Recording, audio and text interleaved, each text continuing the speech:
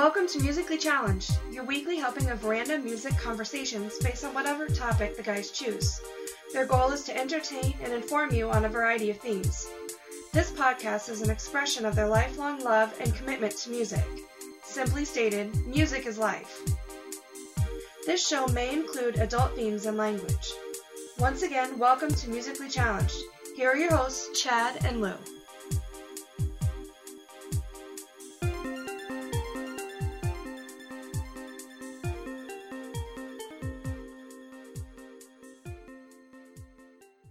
Welcome to episode 58 of Musically Challenged, your weekly helping of random music conversations based on pretty much whatever topic we want. I'm your host, Chad Knight, and with me as always is Lou Schwalbach. Good evening, sir. How's it going? It's going. All right, so last week, for the beginning of March, we did marches. And so we're going to stay in that same vein and talk about classical music. Now, classical is a broad term that encompasses many different periods and styles of music, from Romantic to Baroque and Renaissance.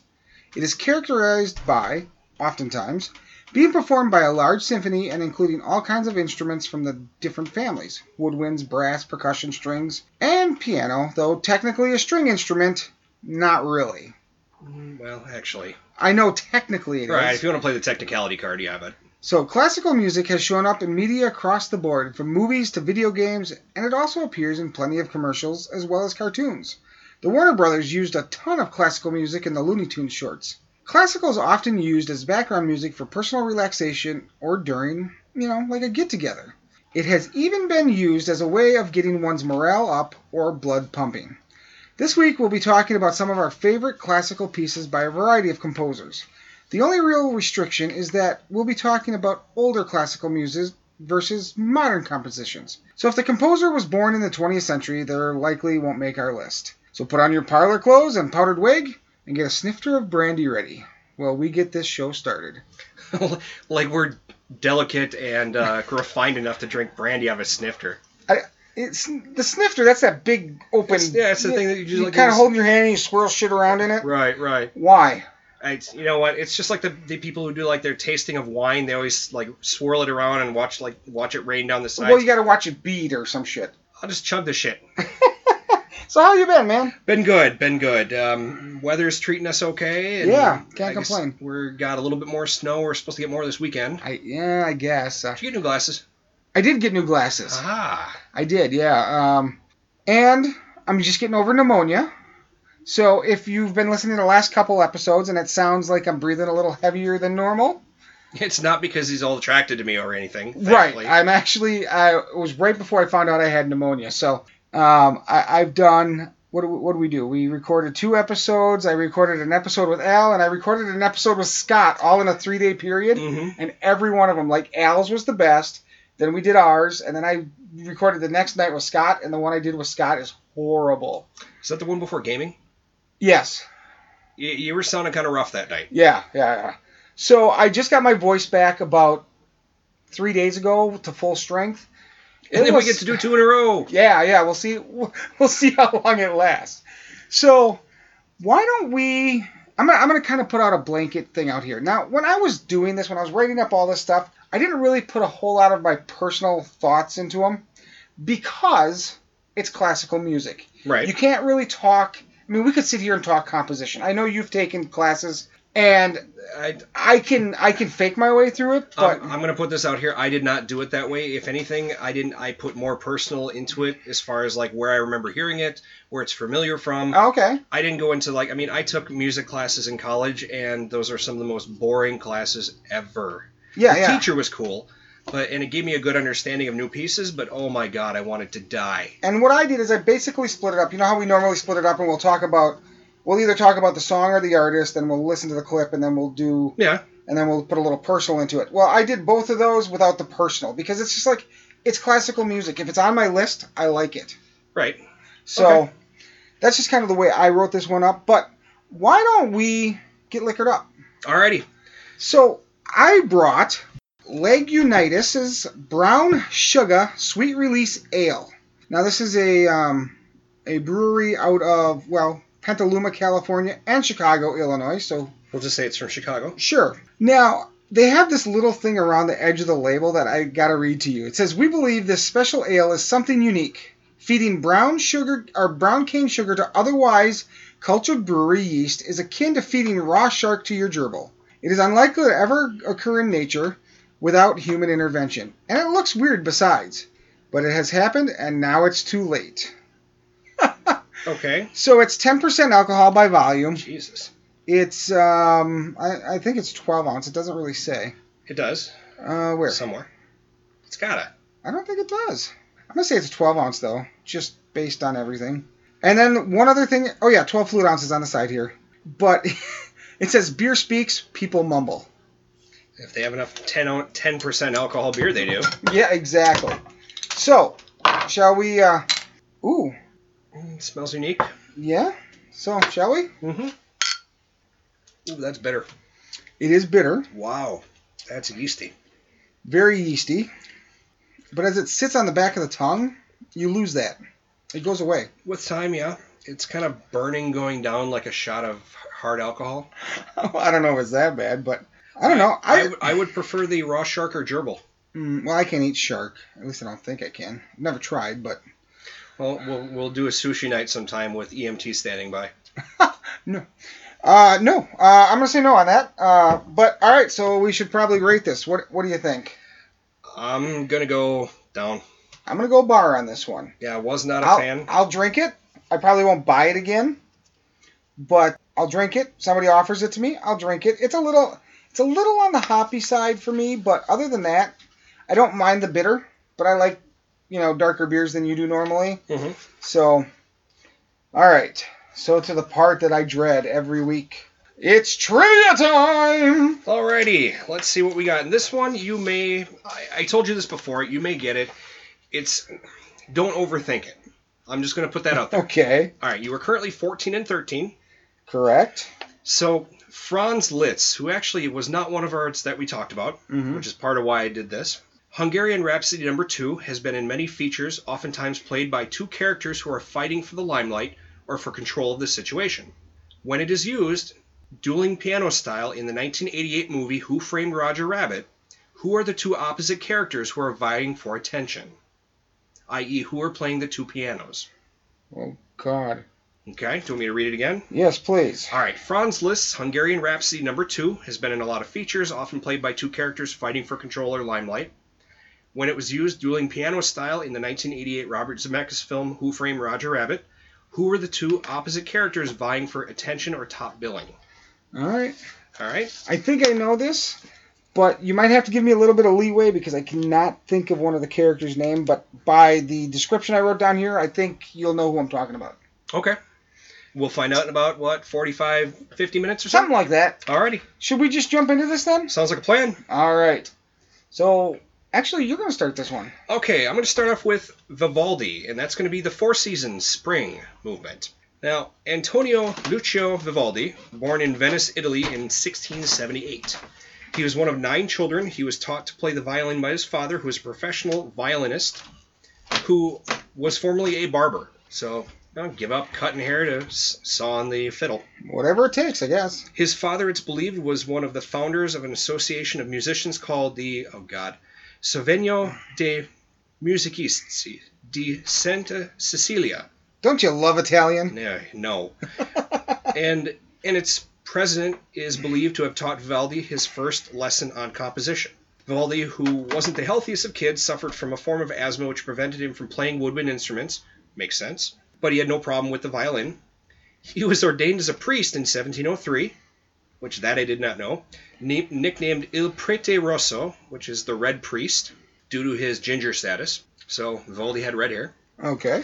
But he only said Mass a few times due to his bad health, but instead kept up with the violin. He officially became known as the Master of the Violin, and the same year he released his first collection of material in 1705, which included opus and sonatas. Through the years he continued to release, but then starting in early 1713 moved over more to operas and concertos.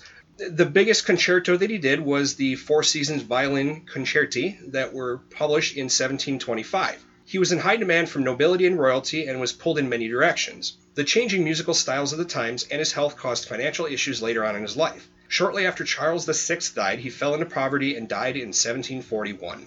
Vivaldi's Spring from the Four Seasons It's a bright and almost colorful sounding piece that really helps envision the season it's named for and gives almost kind of a joyous rebirth. Why don't we go ahead and, actually it's a good thing to listen to that. Why don't we go ahead and listen to a little bit of spring, and maybe it'll prompt us to have some spring. It would be nice.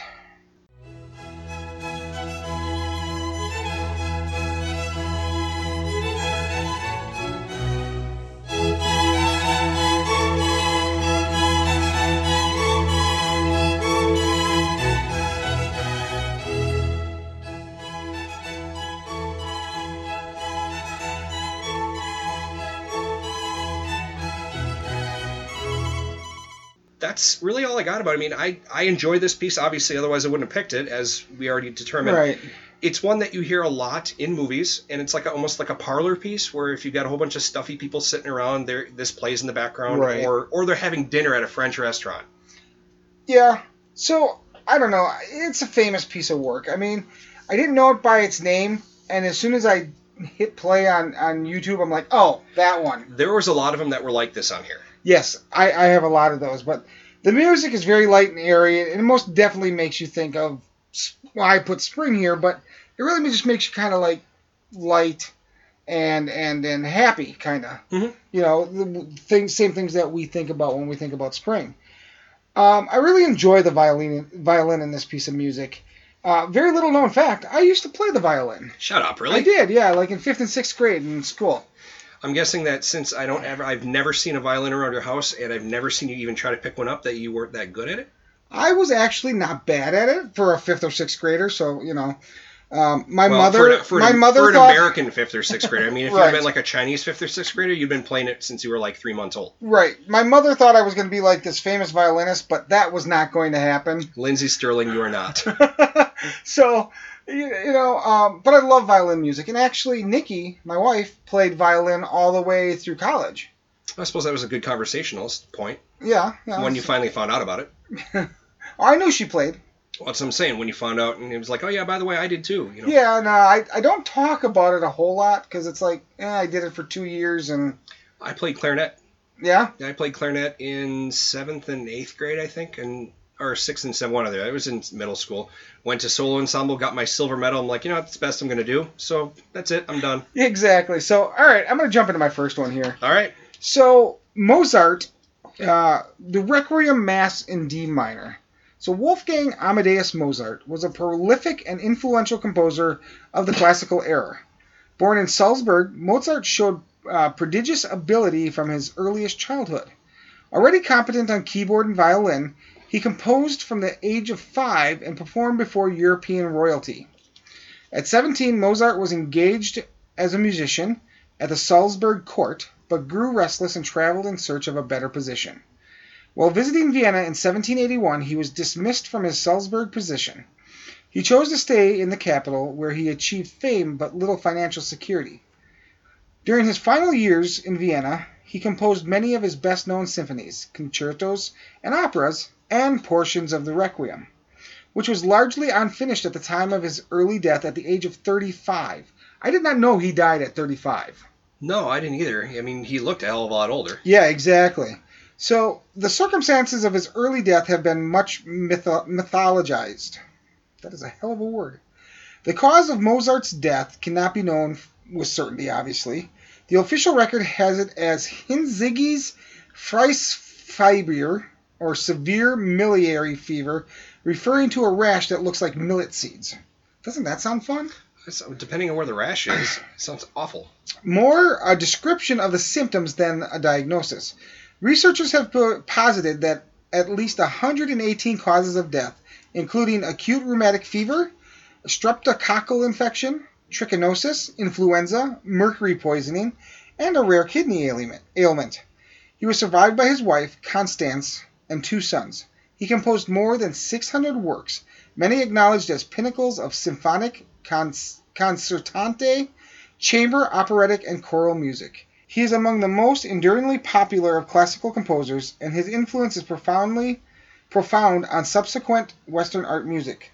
Ludwig van Beethoven composed his own early works in the shadow of Mozart, and Joseph Haydn wrote, "Posterity will not see such a talent again in 100 years."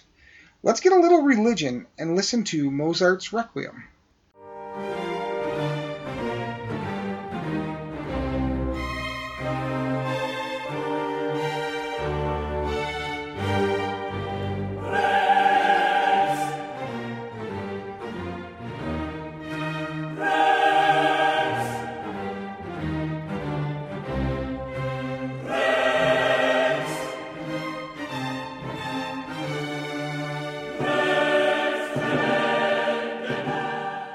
So the Requiem in D minor is a Requiem Mass by Wolfgang Amadeus Mozart.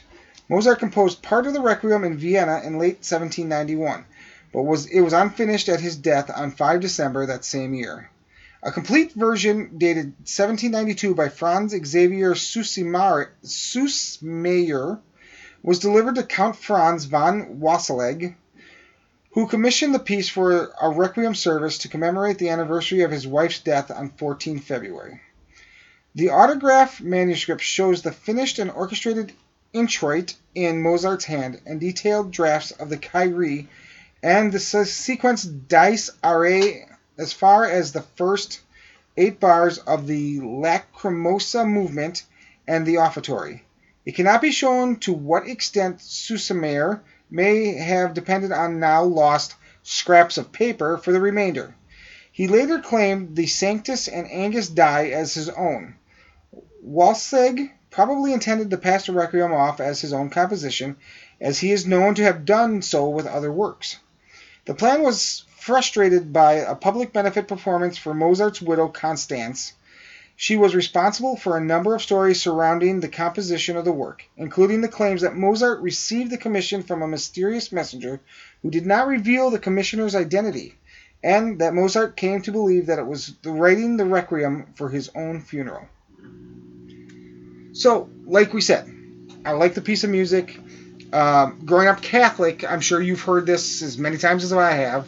I mean, it was Requiem in D is pretty common. Mm-hmm. So, I don't know. What are your thoughts? What didn't he die from? I mean, honestly, like some kind of lady disease is about the only thing I can think of. Yeah, he didn't have vaginal warts. No. It's a good classical piece. I mean, the choral and instrumental movements, it just sounds like it'd be very appropriate played at a mass or other type of worship. I don't remember this one being played at any of the masses I went to. Okay. But then again, they were a lot more into singing hymns in our mass. Okay. So those I remember. All of a sudden I hear the music from those. It was done more on special occasions. Even for like Easter, Christmas, or any of those other special occasion ones, I do not remember this one being played. Well, I grew up going to church at St. Matthew's, mm-hmm. and every year for Christmas at least we heard Mozart. See, and I did St. Michael's over on 6th Street. I do not remember that. I just remember. Okay. I also remember the Mass being like an hour and a half long, and you could always tell that Mass was almost over when you got to communion. Yes. All right, what do you got next? All right. Next, I have Canon in D by Pachelbel. And just a little heads up on this one. If we're saying these names wrong, oh well. Get over it. I mean, if you are like the 1900th descendant of Johann Pachelbel, come at me, bro. Seriously. Sorry. Yeah, pretty much. So, Johann Pachelbel was a German composer, teacher, and organist born in 1653 in Nuremberg. He received musical training in his youth from Heinrich Schwimmer, who later became a cantor at St. Great-great-grandfather of David? Yeah. Became a cantor at St. Sebaldus Church. Fellow composer Johann Mattheson, because apparently Johann is a popular name, stated that Pachelbel exhibited exceptional aptitude in music and academics. He went to the University of Altdorf in 1669 and was appointed to chief organist that same year.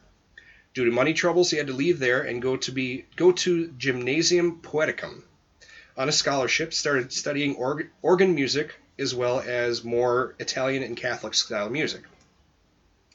He continued to be a prolific organist while moving throughout Europe, while in Eisenach and Erfurt.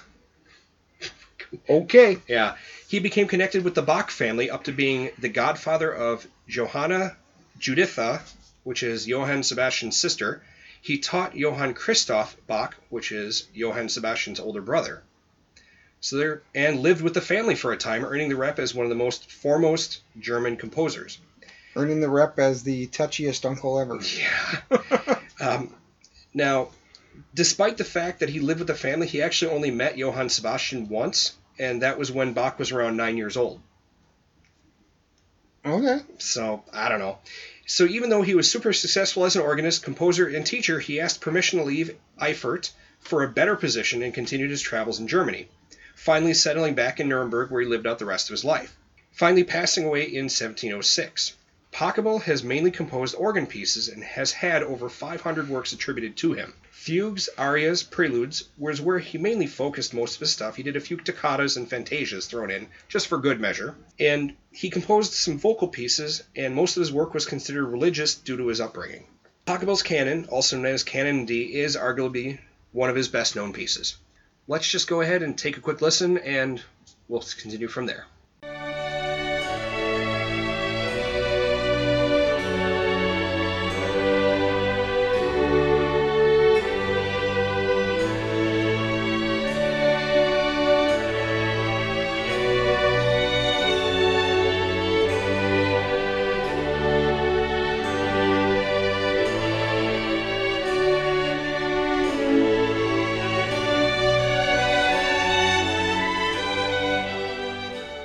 Popular during his life, Canon went out of favor as time passed, but was, finger quotes, rediscovered in the early 1900s by Arthur Fielder, who first recorded it in 1940. It's a solid work that is often played at weddings, and depending on the instruments, can either really move you or it can really relax you. And that's what I got to say. All right. So this is the most famous of wedding music, at least in my family. Even though my wife and I were not married in a church, we used this piece of music as she walked down the aisle to stand at my side for the rest of our lives. It's really amazing what the sound of music can jostle in your mind. I just remember a beautiful woman dressed in white and a huge smile coming down in the bright afternoon light. And every time I hear this music, I see it over and over in my mind's eye. It's just, this piece of music is very moving for me.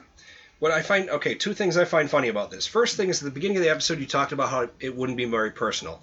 I call bullshit. Okay, this one is. Second thing, you said this is, did you just say that this is the most recognizable for a wedding? Because I would almost think that Mendelssohn's Wedding March would probably be a little bit more recognizable. I said this is the most famous of wedding music, at least amongst my family. Okay, all right. Because I'm thinking, I'm going, wait a second, but I know what you're saying. Yeah, my family uses this, all the weddings that I've gone to, most of my life, have this in it. So there's a couple decent remixes out there too. Actually, I've heard a few that they did it on guitar and then they did like dance remixes of Canon. Really, like, this is actually pretty cool. All right, so let's move on. All right. So Nikolai Rimsky-Korsakov was a Russian composer and a member of the group of composers known as the Five. He was a master of orchestration. His best-known orchestral compositions, Capriccio Espagnol, the Russian Easter Festival Overture, and the Symphonic Suite Scheherazade, are staples of the classical music repertoire, along with suites and excerpts from some of his 15 operas. Scheherazade is an example of his frequent use of fairy tale and folk subjects. Rimsky-Korsakov believed, as did fellow composer Mily Bakarev and critic Vladimir Stasov, in developing a nationalistic Moskalisky style of classical music. Obviously, Russian. Just a little. The style employed Russian folk song and lore along with exotic harmonic, melodic, and rhythmic elements in a practice known as musical Orientalism, and eschewed traditional Western compositional methods. Rimsky-Korsakov appreciated Western music techniques after he became a professor of musical composition, harmony, and orchestration at the St. Petersburg Conservatory in 1871. He undertook a rigorous 3-year program of self-education and became a master of Western methods, incorporating them alongside the influences of Mikhail Glinka and fellow members of the Five. His techniques of composition and orchestration were further enriched by his exposure to the works of Richard Wagner. Let's take a flight with the bumblebees.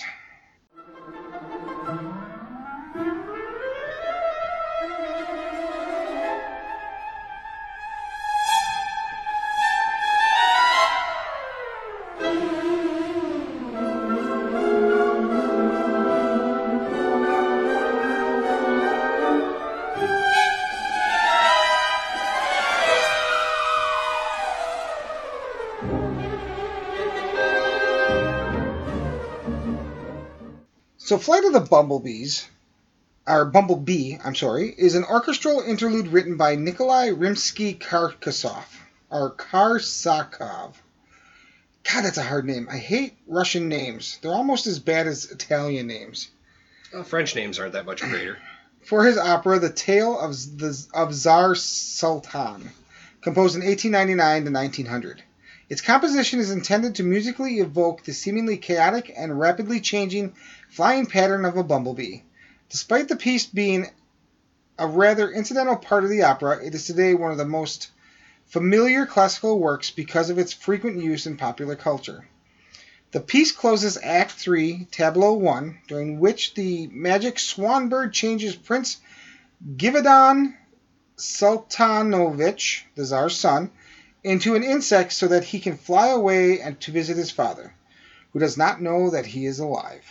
Although in the opera the swan bird sings during the first part of the flight, her vocal line is melodically uninvolved and easily omitted. This feature, combined with the fact that the number decisively closes the scene, made easy extraction as an orchestral concerto piece possible.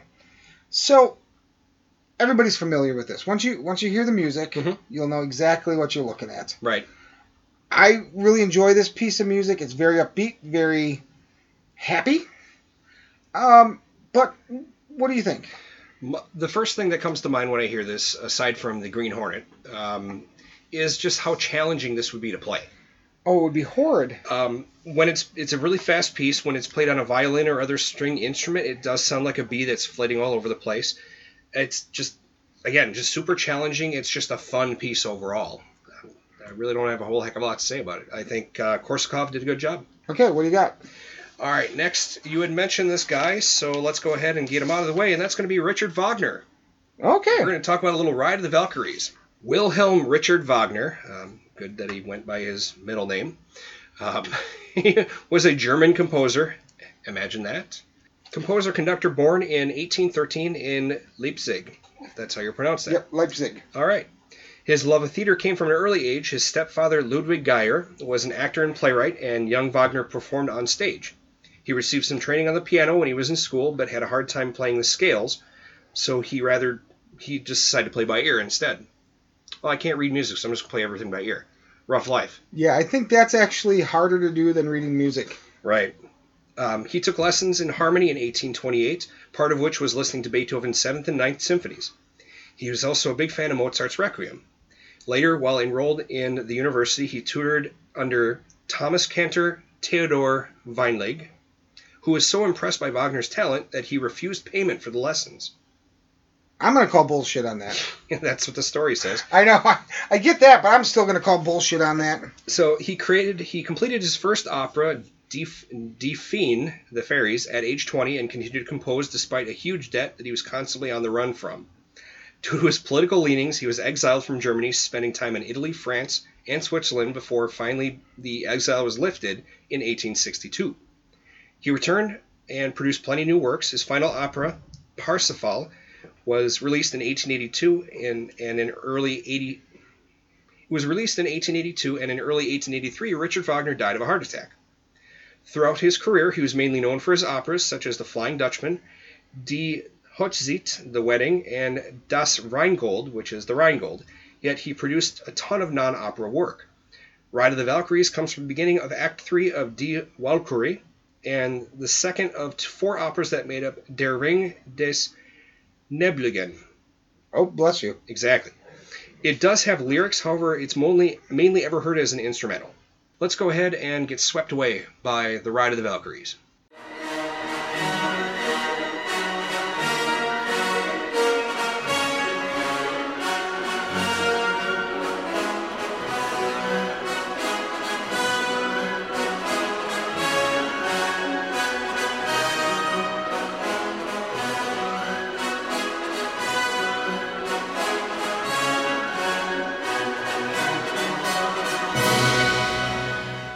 It actually has lyrics? Yeah, technically. I've never heard them. Neither have I, because it's always as a Now you kind of want to go find it, don't you? Yeah. So it's a powerful sweeping piece that's meant to invoke the images of fighters being guided by Valkyries to their final home, the Great Hall of Valhalla. For me, there are 3 things that come up when I hear this piece. The first one is the wrestler Daniel Bryan's entrance music. The arranged by Jim Johnston. I love the original, and the arrangement is just amazing. The second is from the 1980 movie The Blues Brothers. Yes. Yes, because towards the end of the movie, when Jake and Elwood are being chased through Chicago, by the Illinois Nazis, this plays in the background. I love it, and it just brings a grin to my face as it is now just thinking about it. Now, the last one is actually the very first thing that comes to mind, and that's not Apocalypse Now, but it's something a little bit more animated. Kill the wabbit, kill the wabbit, kill the wabbit. Kill the wabbit? That's right, Bugs Bunny and Elmer Fudd. During 1957 Warner Brothers short What's Opera Doc, clever, Elmer Fudd appears as the demigod Siegfried and follows Wabbit Twax up to a hole where he jabs a spear and repeatedly sings Kill the Wabbit to the familiar tune. It's classical music, it's Norse mythology, and it's a bit of Bugs Bunny and drag, and you've got yourself a classical cartoon that can't be missed. Yeah, I can't disagree with you on that. And you kind of took my thunder here. I'm like, are we watching wrestling suddenly? I feel a yes chant coming on. Oh, I wish. So, okay, in all seriousness, I can understand why Wagner was so well liked. Unfortunately, he was Hitler's favorite composer, and that kind of hurt his legacy, I think, in all reality. The guy could definitely write great music. The piece takes you to the highs and lows and on a chase or an escape, whatever side of it you're on. But it just makes you feel good. It's a great piece of music. Absolutely. There's really not a whole heck of a lot to say about it. No, not really. So we got next. All right, so up next we've got Beethoven's 7th Symphony. So Ludwig van Beethoven was a German composer and pianist, a crucial figure in the transition between the classical and romantic eras in Western art music. He remains one of the most famous and influential of all composers. And the deafest. Yes. He was best known. Compositions include 9 symphonies, 5 piano concertos, 1 violin concerto, 32 piano sonatas, 16 string quartets, his great mass, the Missa Solemnis, and 1 opera. And a partridge in a pear tree. No, Fidelio. Oh, okay. Good guess, though. Born in Bonn, then the capital of the Electorate of Cologne and part of the Holy Roman Empire, Beethoven displayed his musical talents at an early age and was taught by his father, Johann von Beethoven, and by composer and conductor Christian Gottlob Neif. Everybody was named Johann back then. I guess. At the age of 21, he moved to Vienna, where he began studying compositions with Joseph Haydn and gained a reputation as a virtuoso pianist. He lived in Vienna until his death. By his late 20s, his hearing began to deteriorate, and by the last decade of his life, he was almost completely deaf. In 1811, he gave up conducting and performing in public, but continued to compose. Many of his most admired works come from these last 15 years of his life. A bit of Beethoven's 7th, if you will.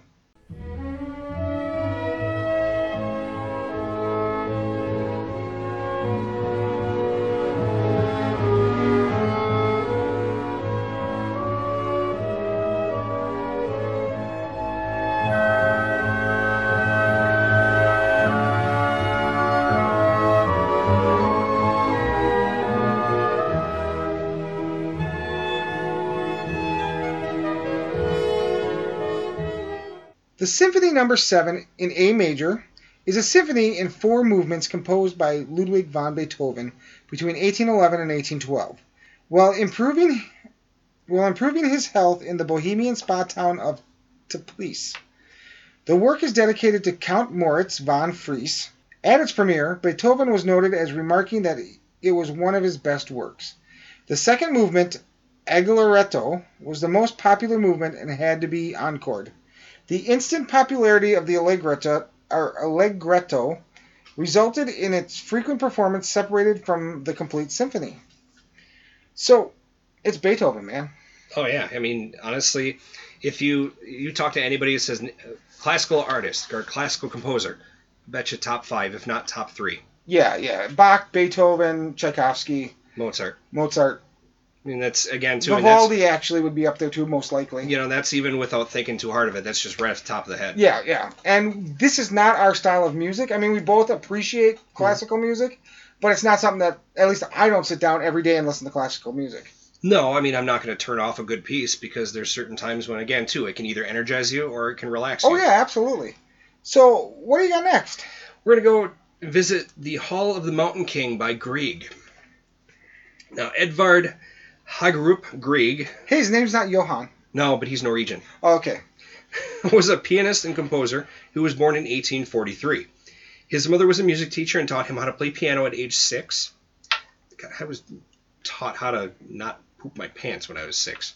You know, seriously, I mean, you get all these stories about, like, I learned how to play violin when I was 3, or I learned how to do this. I'm like, I was not even thinking that high level at age 6. You know, there's these kids now, they're like, you know, kids are born now, and their parents are like, well, where are we going to send them to kindergarten? And my mom was like, opening. My mom is like, get your finger out of your nose. Pretty much, yeah, exactly. So, when he was 15, a family friend, Ole Bull, I mean, I'm not making this up, a well-known Norwegian violinist, recognized Edvard's talent and talked his parents into sending him to Leipzig Conservatory. That would be Ale, if it's Norwegian. Okay, well, he's an old bull. Where he studied piano and organ. By the time he was 18, he had survived 2 separate life-threatening lung diseases, pleurisy and tuberculosis. Holy shit. Yeah, by 18. So that's what you get for studying things when you turn 6. Yeah. Yeah. I didn't start early and I didn't get TB. His life was really never the same, but he still studied music and was in and out of spas and sanatoriums, which were facilities for care of long-term illnesses. His first catalog composition, a piano piece called, oh my god, Larvik's Polka. Okay. Yeah. Was played with reverence, and he continued to work and travel. Later on, he married his first cousin, which is kind of icky. But not uncommon back then. Right. Despite his questionable choice in music, and women, I should say, his compositions were well received, and he was influential enough to have some big names in his camp. Hey, maybe his cousin was hot as shit. Just as long as he didn't breed with her. Well, keep reading. Let's find out. Liszt, who had never met Grieg, wrote a testimony for him to get a travel grant where they finally did meet and worked on Liszt's conducting and Grieg's orchestration. 20 years later, he met Tchaikovsky in Leipzig and was starstruck while Tchaikovsky thought highly of Grieg's music. He received 2 honorary doctorates, one from the University of Cambridge and the other from the University of Oxford. Not bad universities. Mm-hmm. Just before the turn of the century, he canceled his concerts in France in protest of the Dreyfus affair that was going on at the time. Due to his position, he was sent a ton of hate mail that soon died down. Prior to his passing, he met up with composer and pianist Percy Grainger in 1907, finally an easy name, who was a huge fan of his work. They formed a bond, and Grieg was quoted saying, "I have written Norwegian peasant dances that no one in my country can play. And here comes this Australian who can play them as they ought to be played. He's a genius that we Scandinavians cannot do other than love." Wow. That's yeah. Pretty damn high praise. Yeah, absolutely. A little bit later that year, Grieg succumbed from heart failure after suffering for quite a while. His funeral drew between 30 and 40,000 people. That's a hell of a cost for the after funeral dinner. Yeah, no shit. And they played his own funeral march in memory of Richard Nordraak, as well as Chopin's Piano Sonata No. 2, both per his own wishes. In the Hall of the Mountain King is part of incidental, aka background score for Henrik Ibsen's 1867 play Peer Gynt. It's been used in a ton of different mediums, as most classical has been, including movies, previews, and video games. Metal artists have even covered it, and it's even been used as a theme for a television show, the intro for Dancing with the Stars. I wish I was making that up. Wow. Let's go ahead and take a quick listen, then we'll talk a little bit more about it.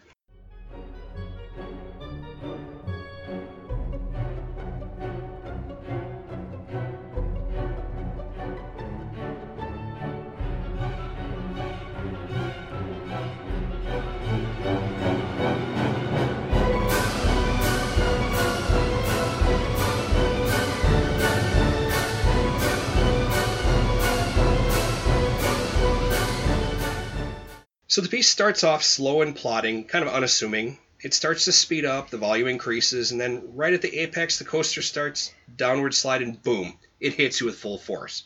The whole piece is as if someone was sneaking around where they shouldn't be, finally gets caught, and shit goes down.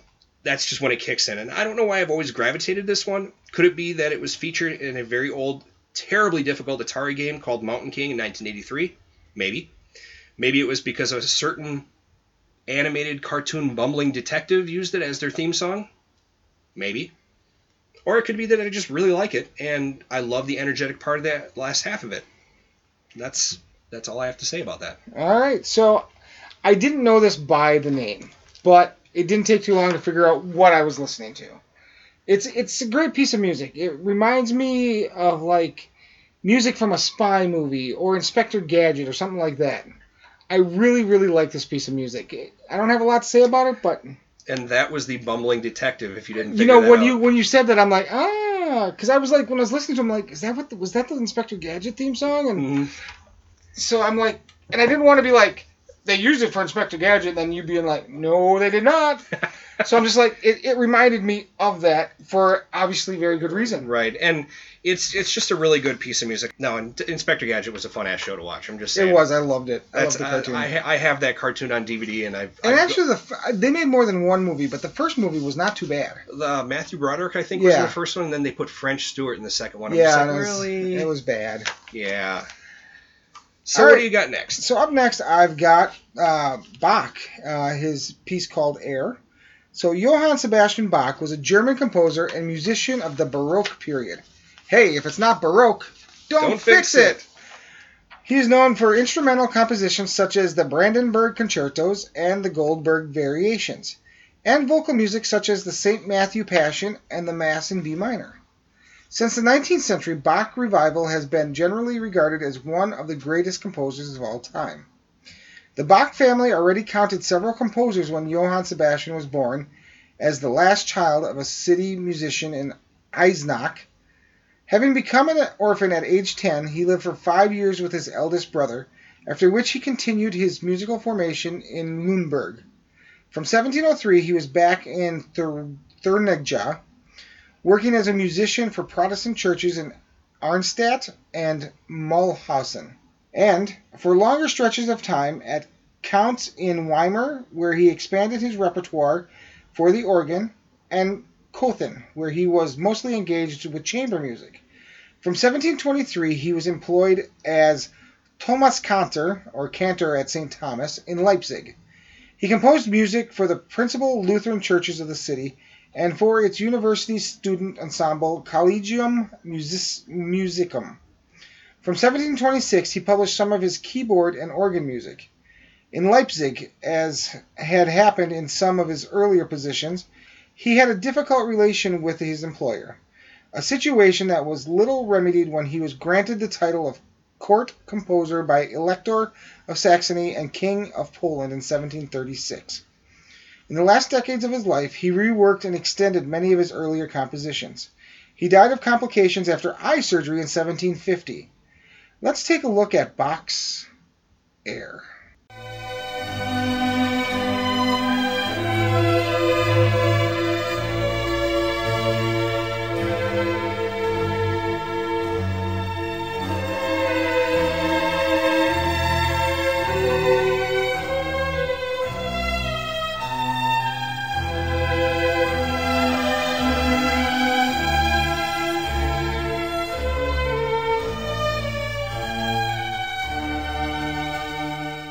Dude, fucking eye surgery? In 1750. Oh my god, they can't even do it right now. How would they do it back then? I don't know. I read that and I'm like, what has to be wrong with your eyes? Yeah, how messed up do you have to be that you're going to give somebody at that time an option to fix it? And it's probably going to be like the barber. Well, yeah, actually, yeah. You know? I mean, that's where the striped barber poles came from. Yeah. So, but Bach's third orchestral suite in D major, composed in the first half of the 18th century, has Air as its second movement, following its French overture opening movement. The suite is composed for 3 trumpets, timpani, 2 oboes, strings, 2 violin parts, and a viola part, and basso continuo. In the second movement of the suite, however, only the strings and the continuo play. This is the only movement of the suite where all other instruments are silent. The music of the Air is written down on 4 staves for first violins, second violins, violas, and continuo. The interweaving melody lines of the high strings with their scattering of accidentals contrast with the pronounced rhythmic drive in the bass. It was a great piece of music. What are your thoughts? Yeah, it's a really relaxing piece that's used, again, as chamber music.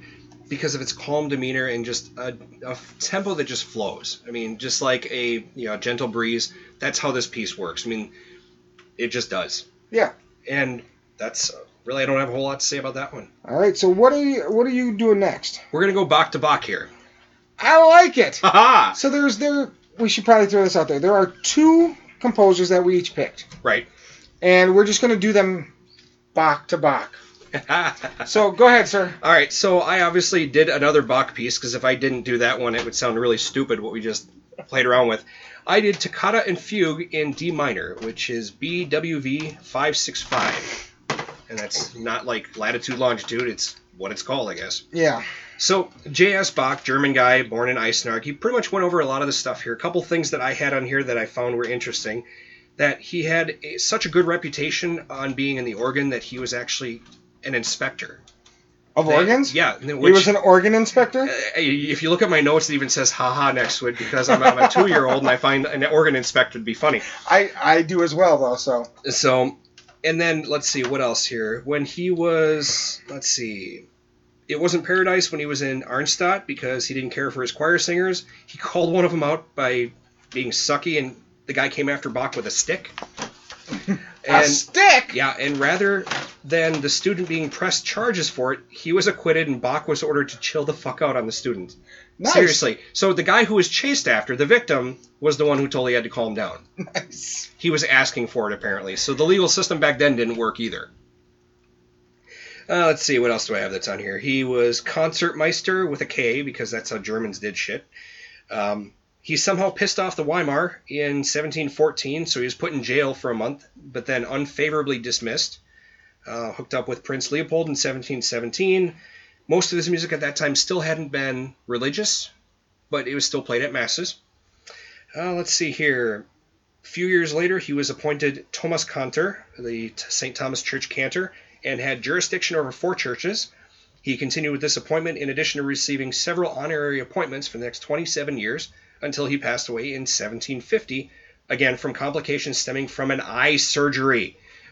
We're going to repeat this again because this is fucked up. An eye surgery in the 1700s. You know, they told me I could get rid of my glasses with LASIK, and I'm like, no, you're not shooting lasers into my eyes.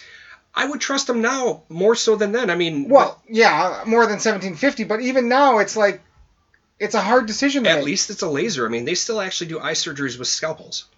Like those vision corrections, they actually slice part of your eye. And I'm just like, no, I want knifeless laser. But moving on. So, Toccata and Fugue. This may be a piece that not a lot of people would recognize by their name, but the second they hear it, you're going to know what it is. So, let's see if you are one of those many that didn't know the title, but recognized it as soon as you heard it.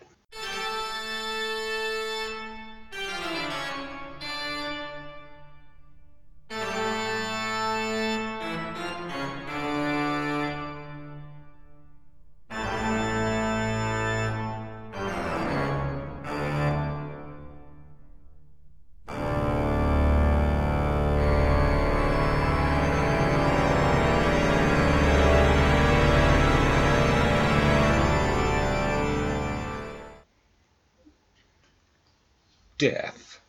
Exactly. Now, this one it was an organ piece composed in the 1700s.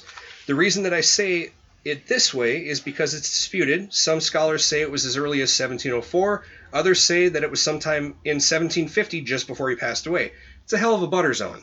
Yeah. You know, so somewhere in 40 years it was done. So, regardless of when it was composed, I'm very glad they did. This piece is nearly synonymous with either Halloween or something scary, per Chad's prior comment. Who cannot hear this and think about something creepy?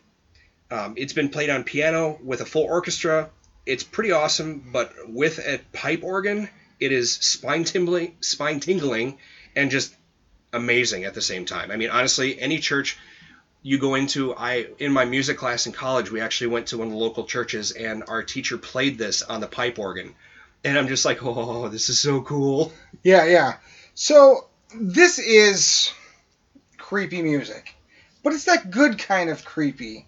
You know, it's that, it makes your spine tingle, but it's still fun. It makes your hair stand up, but you still have a grin on your face. Yeah, it's a great piece of music. I really enjoy Bach, and since you picked your music first, you got this one. Because this was actually the one I was going to pick, but then I'm like, it's already been done. So this is my favorite piece of Bach music. It's just a lot of fun. It gives you the chills, and you know Halloween is here or the monster's on the way. It got used a lot, like in the 60s and 70s, and like the really cheesy horror flicks and things like that. Well, and some of the cartoons too, like Scooby-Doo type stuff, and any Bugs Bunny one you can go through. Honestly, I'll bet you of our list of songs that we have here, you could probably go to Warner Brothers catalog and find at least half, if not more. I think you're probably right. I would wager at least half, if and I'm not. Guessing it's because you don't have to pay royalties on most of them.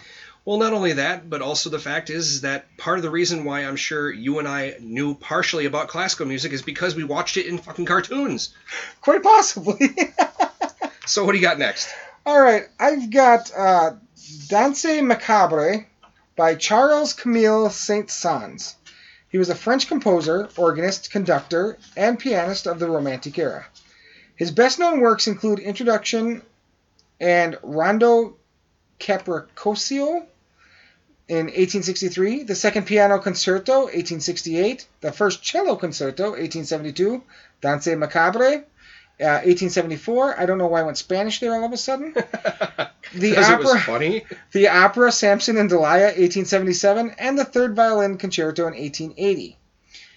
And the Third Organ Symphony in 1886, and the Carnival of the Animals, 1886. Okay, I'm through my list. Saint-Saëns was a musical prodigy, making his concert debut at the age of 10. Christ. After studying at the Paris Conservatory... I made macaroni things when I was 10. I'm not sure I was allowed to use the stove at 10. I made like grilled cheese sandwiches, I think, and like scrambled eggs when I was 10. Yeah, I thought that was a big achievement. Yeah, well, I probably did too, because my mom taught me how to cook early. But anyway, at the Paris Conservatory, and he followed a conventional career as a church organist, first at Saint-Marie, Paris, and from 1858, La Madeleine, the official church of the French Empire. After leaving the post 20 years later, he was a successful freelance pianist and composer, in demand in Europe and the Americas. As a young man, Saint-Saëns was enthusiastic for the most modern music of the day, particularly that of Schumann, Liszt, and Wagner. Although his own compositions were generally within a conventional classic tradition, he was a scholar of musical history and remained committed to the structure worked out by early French composers. This brought him into conflict in his later years with composers of the Impressionist and Dodecaphonic schools of music. Although there were neoclassical elements in his music, foreshadowing works by Stravinsky and Liszt, he was most often regarded as a reactionary in the decades around the time of his death. Let's Danse Macabre.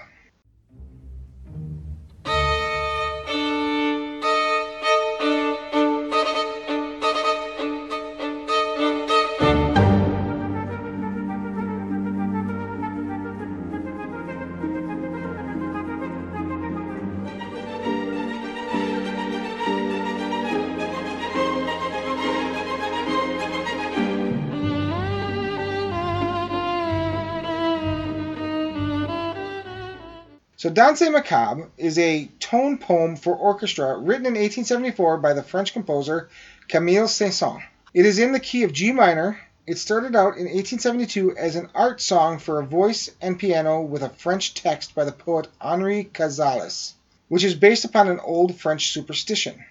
In 1874, the composer expanded and reworked the piece into a tone poem, replacing the vocal line with a solo violin.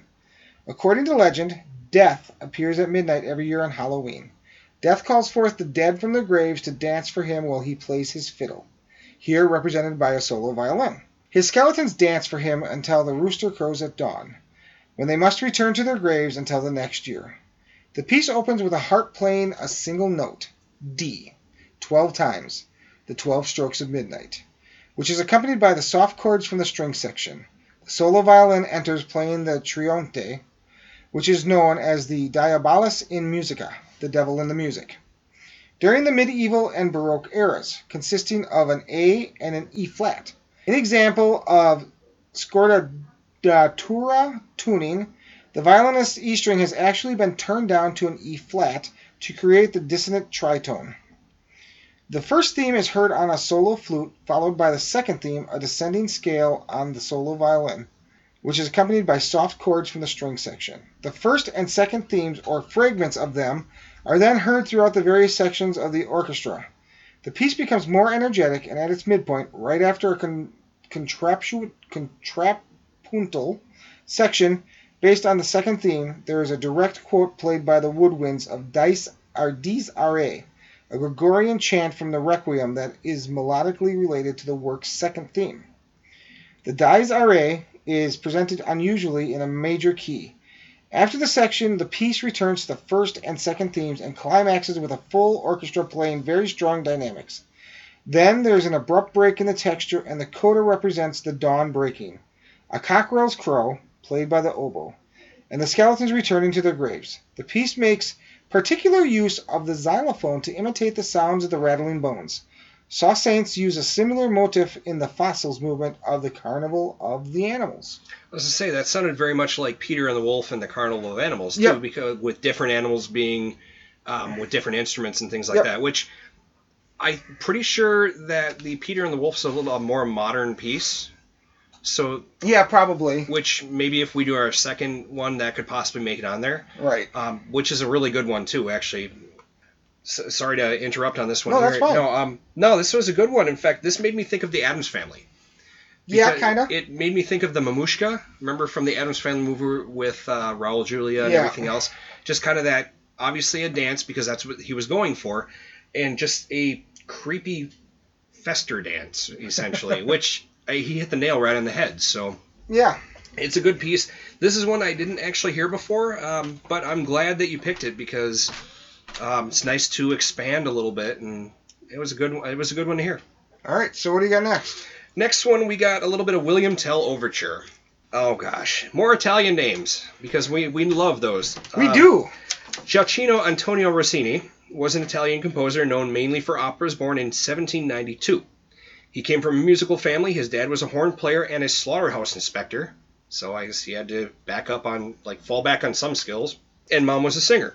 He started off his official musical education as a boy, learning the harpsichord from an instructor that Rossini didn't really respect. That ended, and he was apprenticed to a blacksmith, but continued to seek out his music fortune. He found a music master that taught him how to sight read, play accompanying parts on the piano, and sing well enough to go solo in church at the age of 10. What is it with these people? No shit, right? Maybe that's why we're still talking about them. Yeah, that's probably it. Now, he also studied playing the horn and was very proficient. He wrote his first opera, Demetrio e Polibio, between the ages of 13 and 14, but it actually wasn't performed until well after when he was 20, where it premiered as his sixth opera. Later, he studied cello, which he picked up almost immediately, and counterpoint while in Bologna, where he was known as Il Tedeschino, which is Little German because of his devotion to Mozart. His first produced opera, La Cambriale di Matrimonial, The Marriage Contract, was done in Venice when he was 18. It was 6 years later when his most famous opera, The Barber of Seville, was produced, of which Beethoven stated, via writing due to his deafness, "Ah, Rossini, so you're the composer of Barber of Seville. I congratulate you. It will be played as long as Italian opera exists. Never try to write anything else but opera buffa, comic opera. Any other style would do violence to your nature." Okay. Wow. So Rossini continued to write operas, including Otello, The Thieving Magpie, and Cinderella before moving to Paris. While there, he composed the grand opera Guillaume Tell, William Tell, which brought his opera writing career to an end. He did odd compositions after that, most of which were just as revered as his operatic material. He passed away on Friday the 13th in 1868. He was one of, if not the most popular opera composers in history, being known as the Italian Mozart. That's pretty high praise. Right, exactly. Now, William Tell Overture, along with Barber of Seville, are two of the most common uses of his music in movies and cartoons. The overture comes from the opera of the same name. It was first released in 1829 and is well known and recognized by being played almost definitively by a brass band. let's go ahead and take a quick listen, and I know you know where you're going to hear this from.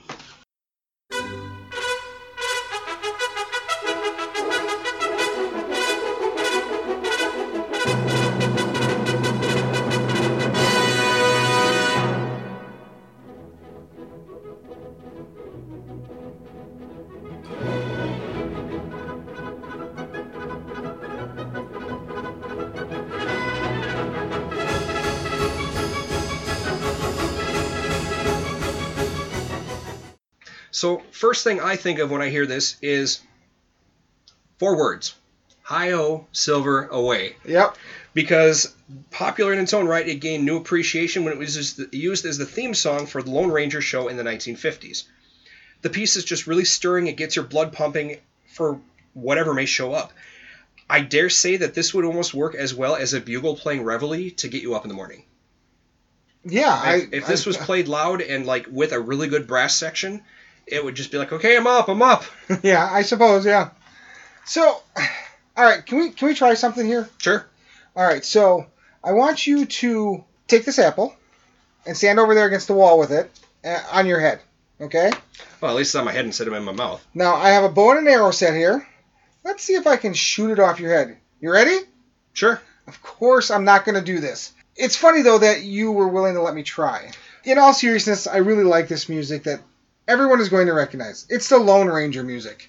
I mean, I really enjoy the quick pace and the simple instrument arrangement. I mean, there's a lot going on here, but there's not that many instruments to it. No, it's basically solid brass, and it's brass balls, basically. Yeah, it's to the wall. I mean, if you modernize that, you're looking at something like AC/DC or Metallica or something that's, I mean, it's solid. It's fast. It's hard. In fact, that would be interesting to see if they have like a guitar version of this. Oh, I'm sure somebody did. That might, any listeners out there, if you know of a guitar or hard rock version of this one, send it through because that would be pretty badass, actually. Yeah, I think it would be.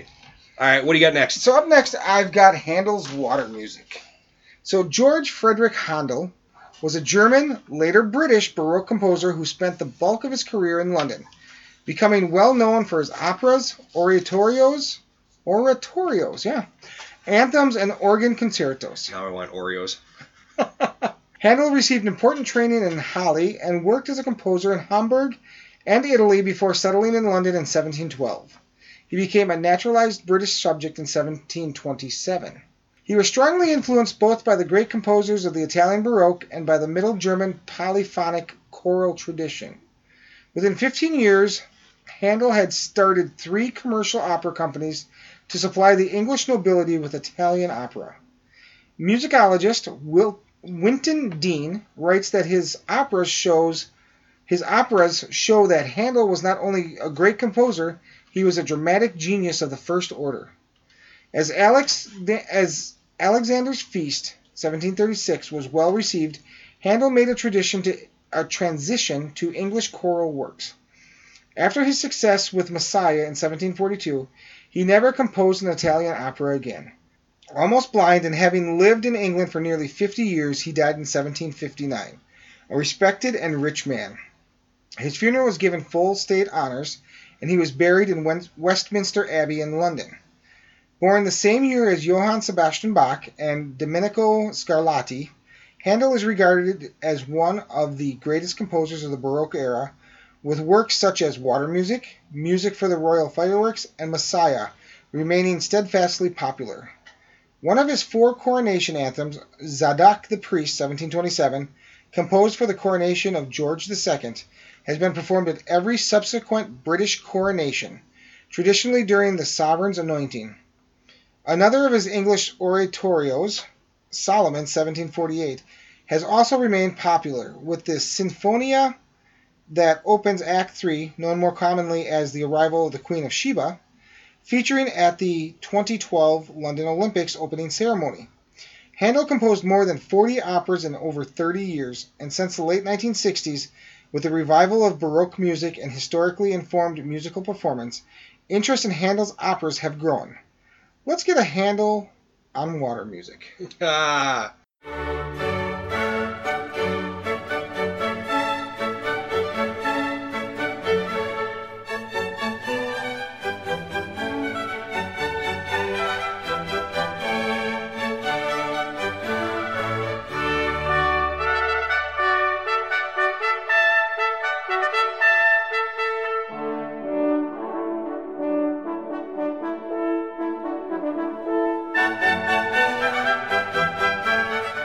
So the Water Music is a collection of orchestral movements, often published as 3 suites, composed by George Frederick Handel.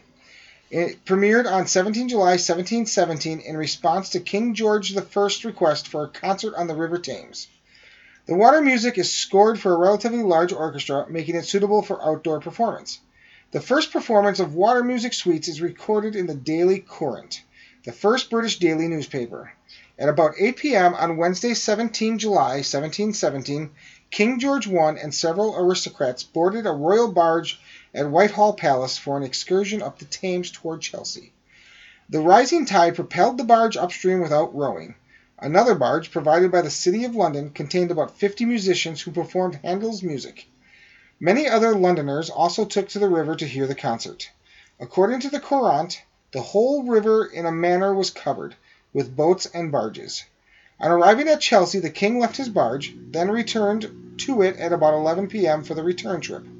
The king was so pleased with Water Music that he ordered it to be repeated at least 3 times, both on the trip upstream to Chelsea and on the return, until he landed again at Whitehall. So it's one of my favorite pieces of classical music. It ranks up there. It's airy, it's flowy, it's like you're listening to water. It is, and it really is. This is another one that's kind of the definition of chamber music. Yes. Because this, you can almost picture a bunch of rich, stuffy people gathered together with this playing in the background. It's like... As they take the barge up the Thames. Exactly. I mean, in any movie, this music's going to be playing when you've got, like, the hoity-toity get-togethers or whatever else. I know, but isn't it great to be king? I'm going to take a ride up the river, and I feel like music. Get the whole group on there. They get a barge of 50 musicians to play them up the fucking river. Exactly. And then if it's like Titanic, they go down with the ship. Yeah. The hell. But no, it's a great piece. It almost seems audibly pretentious, though. It's almost like it's like an audible version of I'm Better Than You. Because usually it's rich people who are listening to this. Yeah, I don't know if I get that from it, but I can see where you're going with that. Because, again, too, it's like any movie you see like, oh, this is my place, oh, I have 3 other summer places, and this music's playing where they got all the other people with, like, little wine glasses and shit. It's like, you know what, screw you, give me a beer. So, no, great piece. It's an excellent piece. All right, so what do you got up next, man? All right, we're going to go a twofer here, and that's going to be our finishing numbers, and that's going to get a little Tchaikovsky in our house. All right. So, Pyotr Ilyich Tchaikovsky, we're just going to call him Peter. So, Pete was a Russian composer of the Romantic period, born in 1840 in Votkinsk. He started his musical journey with piano lessons at age 5. By age 6, he was already fluent in German and French. Of course he was. An overachiever. Within 3 years, he became good, if not better, than reading sheet music than his teachers. Even though his folks supposedly kind of were behind him, they backed off and pushed him towards working as being a civil servant. Typical Russians. Do something. Do something that helps Mother Russia. Exactly. So during his education and tutoring, no one thought much would really become of him, and he was advised to stay his course with civil service. He finished his 3-year finger quotes tour, and by that time, the Russian Musical Society was formed to foster native talent. He was enrolled and studied harmony and counterpoint, which helped make Tchaikovsky the professional he was known as altogether. He learned more styles than just Russian. He actually learned some Western styles as well, and composed his first symphony, Symphony No. 1, imagine that, in G minor, which is Winter Daydreams. His instructors really didn't care for it. In fact, they actually kind of told him he was a no-talent ass clown. Wow. In Russian words, of course. Yeah. So he kind of buckled down and continued to compose while acting as a music critic. He praised Beethoven, thought Brahms was overrated, and thought Schumann was poorly orchestrated. And despite not caring overly for their work, he met with and remained on friendly terms with the mighty handful, also known as the Five, which was Miley Balakirev, Cesar Cui, Modest Mussorgsky, which I really enjoy, Nikolai Rimsky-Korsakov, and Alexander Borodin, which I remember you mentioned the Five during your Korsakov. And even with their support, he wanted to maintain his individuality. Through time, he branched out into opera, and despite his sensitivity to criticisms, he continued to compose, and released pieces that were becoming more well-liked due to the shift in the musical climate of the times. He traveled after a failed marriage and returned to Russia in 1884, where Tsar Alexander III confirmed upon him the Order of St. Vladimir, granting him hereditary nobility and a lifelong annual pension. Rough life. Yeah. It's got to be hard when not only do you live in Russia, but it pays you. Right, exactly. That exploded his reputation, and despite him not being a very social person, he was required to be from that point forward. His last conduction was his Sixth Symphony in 1893. He passed away just under 2 weeks later, and has written many famous pieces, including the aforementioned, or will be mentioned, I should say, piece, and 3 ballets nearly everyone would recognize: Swan Lake, Sleeping Beauty, and The Nutcracker. To anyone who knows anything about classical music, he's a household name. He really is. Now, Dance of the Sugar Plum Fairy, which is the piece that we're talking about here, which I think I just first mentioned that now. Yeah, I think you did. I did that with one of mine, too. We got a Flight of the Bumblebee. And it's like almost the end, and it's like, by the way, this is what we're talking about. Yeah. So, this is Dance of the Sugar Plum Fairy, again, included towards the end of Act 2 of the Nutcracker Suite. Now, I've always loved the Nutcracker Suite as a whole, and to me it's one of my favorites. It's very much child wonderment of Christmas music. I mean, this is the definition of played at Christmas, because that's when the ballet is always on, and it's just perfect. Let's go ahead and let's dance with the Sugar Plum Fairy.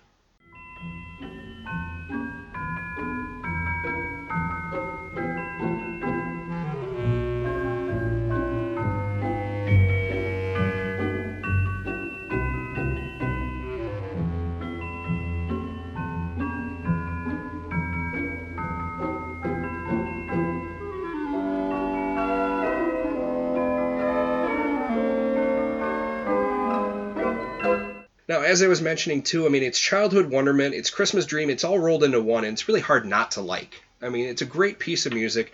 It appears in a ton of media, oftentimes around Christmas, and has made its way into other areas, including video games. As far as the widespread appeal, it doesn't hurt that it was included as background music in one of the best-selling puzzle games of all time, Tetris. Okay. And it's Tchaikovsky, man. I mean, he's one of the top 10, man, if not top 5. He's a great composer. Yeah, I agree. This is a great piece of music from Tchaikovsky's Nutcracker. It's one of my favorites of all time. I know we talked about the Nutcracker last week, and nothing has changed. I absolutely love it. This is Christmas in music.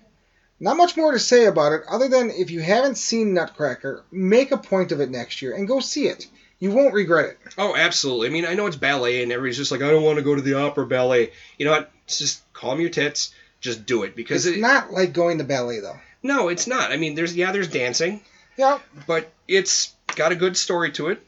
Hell, I mean, it's an easy, and if you want to call it ballet, fine, but it's an easy ballet to follow, too. And it's a good intro to it. So if you want to kind of get into the medium, in fact, most times either your local theater production team or even public television usually has a version of it on. Yeah. So, I mean, I know that we're months and months away from this, but make it a point, man. And as a side note, I want to say that Trans-Siberian Orchestra and or possibly Mannheim Steamroller did their rocked up version of this type music. I think it's Trans-Siberian, and it's amazing as well. Yeah.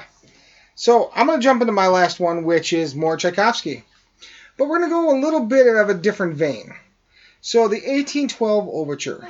Of course, Peter Tchaikovsky. Pete was a Russian composer of the Romantic period, some of whose works are among the most popular music in the classical repertoire. He was the first Russian composer whose music made a lasting impression internationally, bolstered by his appearances as a guest conductor in Europe and the United States. While his music has remained popular amongst audiences, critical opinions were initially mixed. Some Russians did not feel it was sufficiently representative of native musical values. It's not Russian enough? Exactly. And expressed suspicion that Europeans accepted the music for its Western elements. Dun dun dun! It's like being in Japan and you're like, you like American stuff too much, so leave. Stop it. Yeah.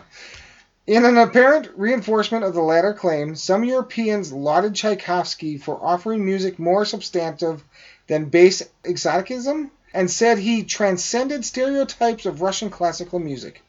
Others dismissed Tchaikovsky's music as, quote, lacking in elevated thought, unquote. Can you do better? No, I can't. Can you? Well, no, that's just like, honestly, that'd be like the reply is like, well, my stuff sucks. Fine, bitch. You write something. Tell me how good it is. Yeah. So according to longtime New York Times music critic Harold C. Schoenberg, and derided its formal workings as deficient because they did not stringently follow Western principles. Let's see if you can see 1812 in this overture.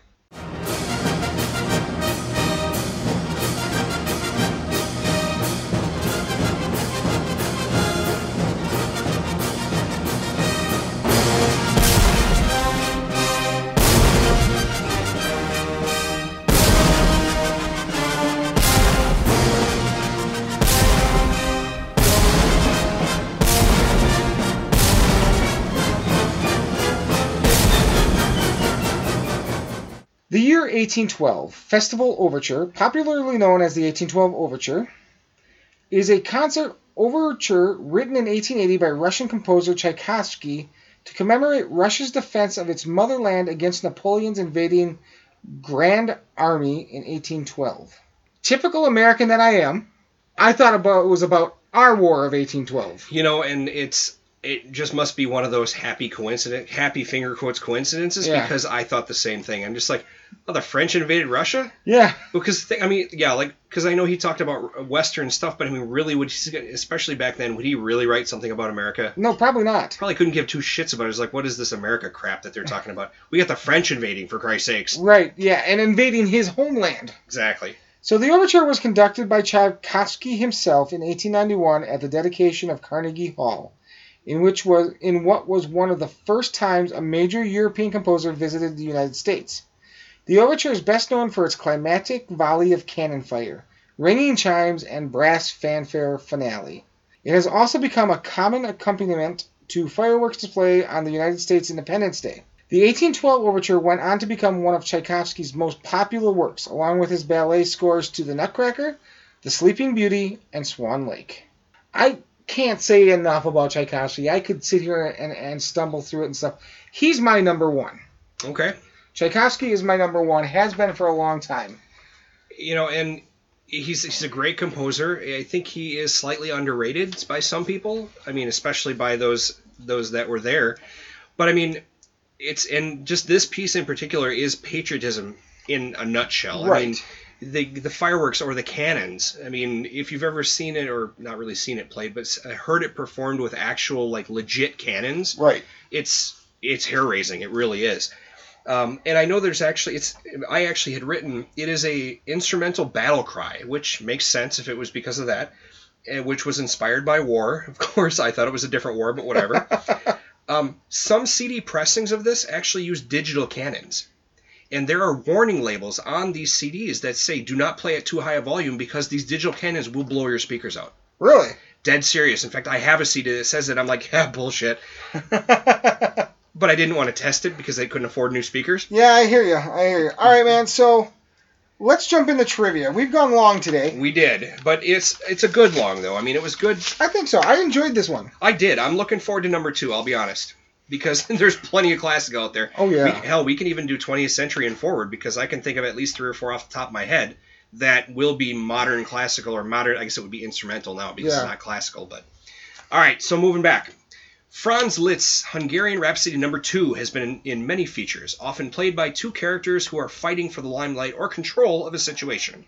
When it was used dueling piano style in the 1988 film Who Framed Roger Rabbit, which I'm hoping you've seen. Yeah, oh yeah. Okay. Who were the 2 opposites that were vying for top billing? So I have Roger Rabbit and the gumshoe, the detective. Eddie. That is not correct. It had Donald Duck on one side and Daffy Duck on the other. Eddie was in the bar. It was right before Jessica Rabbit came on stage, and it was Donald Duck and Daffy Duck playing different pianos against each other, playing this one. I'm going to have to go watch that again. It's been a long time. But it's a fantastic movie. It's probably one of the best live-action animation ones that they've done. Speaking of animation, have you seen the ad for the new Incredibles 2 yet? Yes. It looks so cool. If you want to drop us a line, tell us about this episode, what you thought of this episode, or any of our other episodes, feel free to do that. You can do that in several different ways. First of all, it's through email. You can email us at musicchallengepodcast@gmail.com or at eclecticmediaproject@gmail.com. Now, if you want an update on Eclectic Media Project, go listen to Want to Hear Something Interesting, also on this channel. We have an update at the end of our March 1st episode, which just dropped a couple days ago. So you can also find us on social media, on Facebook at POI Network or at Musically Challenged Podcast. And we're also on Twitter. That's MC Podcast 17, and that's going to be where we post the new episodes. If you want to go ahead and send us a playlist of 14 different songs, 14 different artists. If you want to have a theme, great. If you want to just put random shit out there, that's all well and good. If you want to tweet that you think we're great, if you want to tweet that you think we suck ass, hey, that's all well and good. But guess what? You listened. So it's a bonus for us anyways. Now... And we're starting to pick up on these listener outfits. I mean, we've got next week... The next 3, is it next 3 or next 4? Next 3 are all guests. Listeners, all guests. And then for our birthdays in April, we're doing something special. You want to tell them about that? Yeah, what we're going to do is we're actually going to do a playlist for each other. So right now, normally we do where, like, if Bob Smith sends us an email, hey, if there's a Bob Smith out there, you have to send us an email out because we just called you out. But, so if Bob sends us an email, we pick 7 songs, he picks 7 songs, and we split them up, right? Well, for Chad's birthday, I'm going to save him a little bit of work. So I'm going to do all 14 of the songs. He picks some, which is the hardest part he has to do. And then I'm going to talk about him and tell him how much his music sucks ass. 2 weeks later, he's going to do the same thing for me. He will hear my 14 songs and tell me that my music taste is bullshit. No, I'm just going to tell you Van Halen sucks. Well, you've been telling me that since episode 1, dude, so I'm immune to that by now. You're ready for that now? Exactly. So that we got coming up, and that should be entertaining because I know what he's picked, but he has no idea what I've picked yet. So we'll see what happens. It's not going to be. We're going to try not to do songs we've already done. Yeah, because there was a few artists where I had to like really think about what I was going to pick. Well, because if you think about it, we talked about this during our 1 year, which was already 6 episodes ago, where we've talked about a lot of different songs, a lot of different artists, where I could go back and be like, yeah, I want to do this song, but I'm like, no, we've already talked about that. Maybe even once, if not twice. I'm like, you know what? I'm going to throw other stuff out there. And I know you did the same thing. Yeah, so absolutely. That was the hardest part about doing the list, I'm guessing. Yeah. So, all right, well, we've done way long on this one, and I'm going to finish this one because you always do. And that's, if you have anything else to say, definitely just hit us up on one of our social media ways. Otherwise, thank you very much for listening, and you have yourself a great night, and last word for Chad. We'll talk to you next week.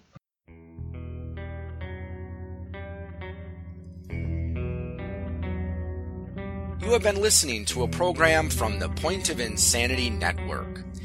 Visit us at poigamestudio.podbean.com for more shows.